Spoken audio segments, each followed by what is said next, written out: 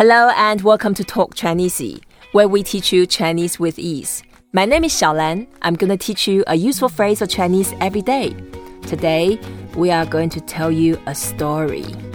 We have Kara Dyer. She's the founder of Storytime Toys. Hi, Kara, 你好. Hi, 你好. Right, Storytime Toys. Can you please share with us what it's about?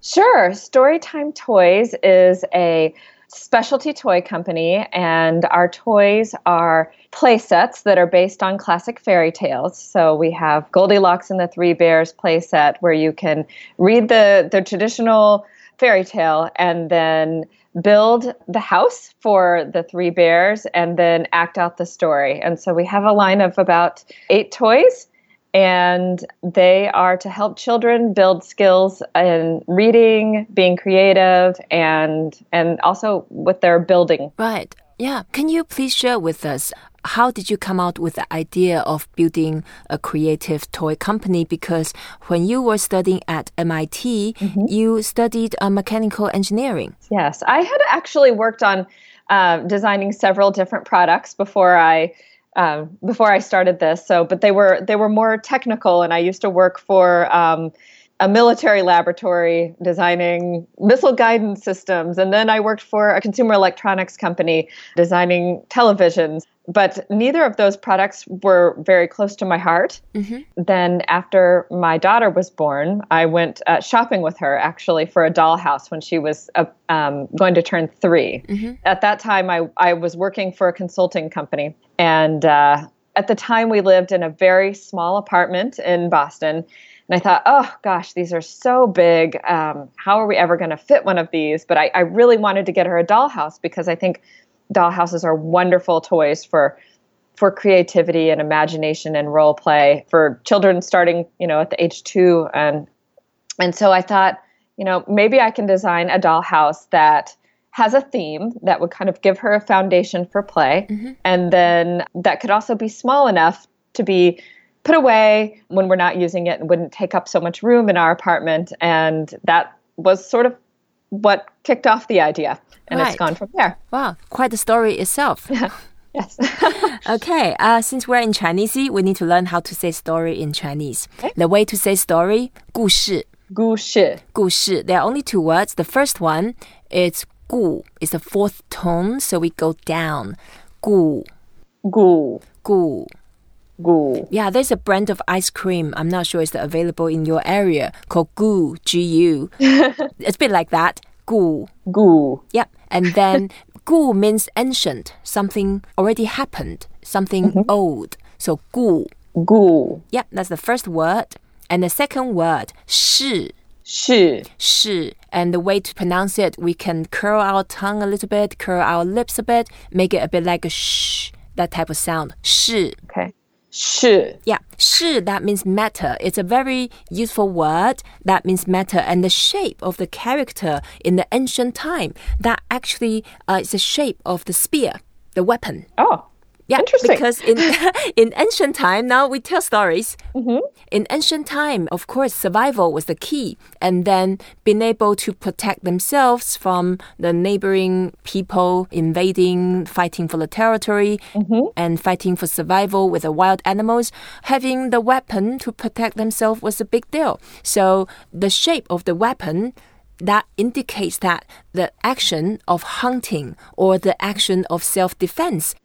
So that was a big deal. That was a big matter in the olden day. So nowadays, this character has evolved from hunting the spear and the war and then into important matter. So 是 now can mean something business stuff. Right. Oh, that's very interesting. And I like how that goes along with fairy tales, which are often stories that give kind of a warning. Yep. So that goes along really well with the kind of stories that we tell in our company. That's right. And it reminds us, actually, the world, although we take a lot of things for granted, in ancient time, nothing should be taken for granted. Yes.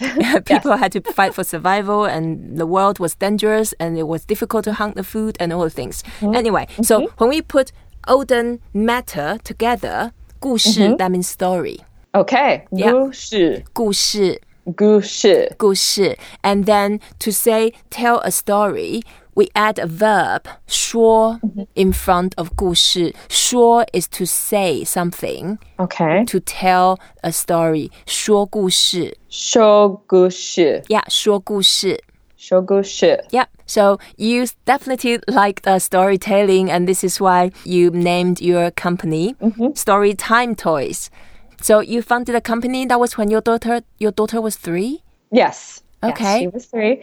And yes, and she's been an inspiration for, the toys that I've designed. Okay, wow. So she grew up together with your dream venture.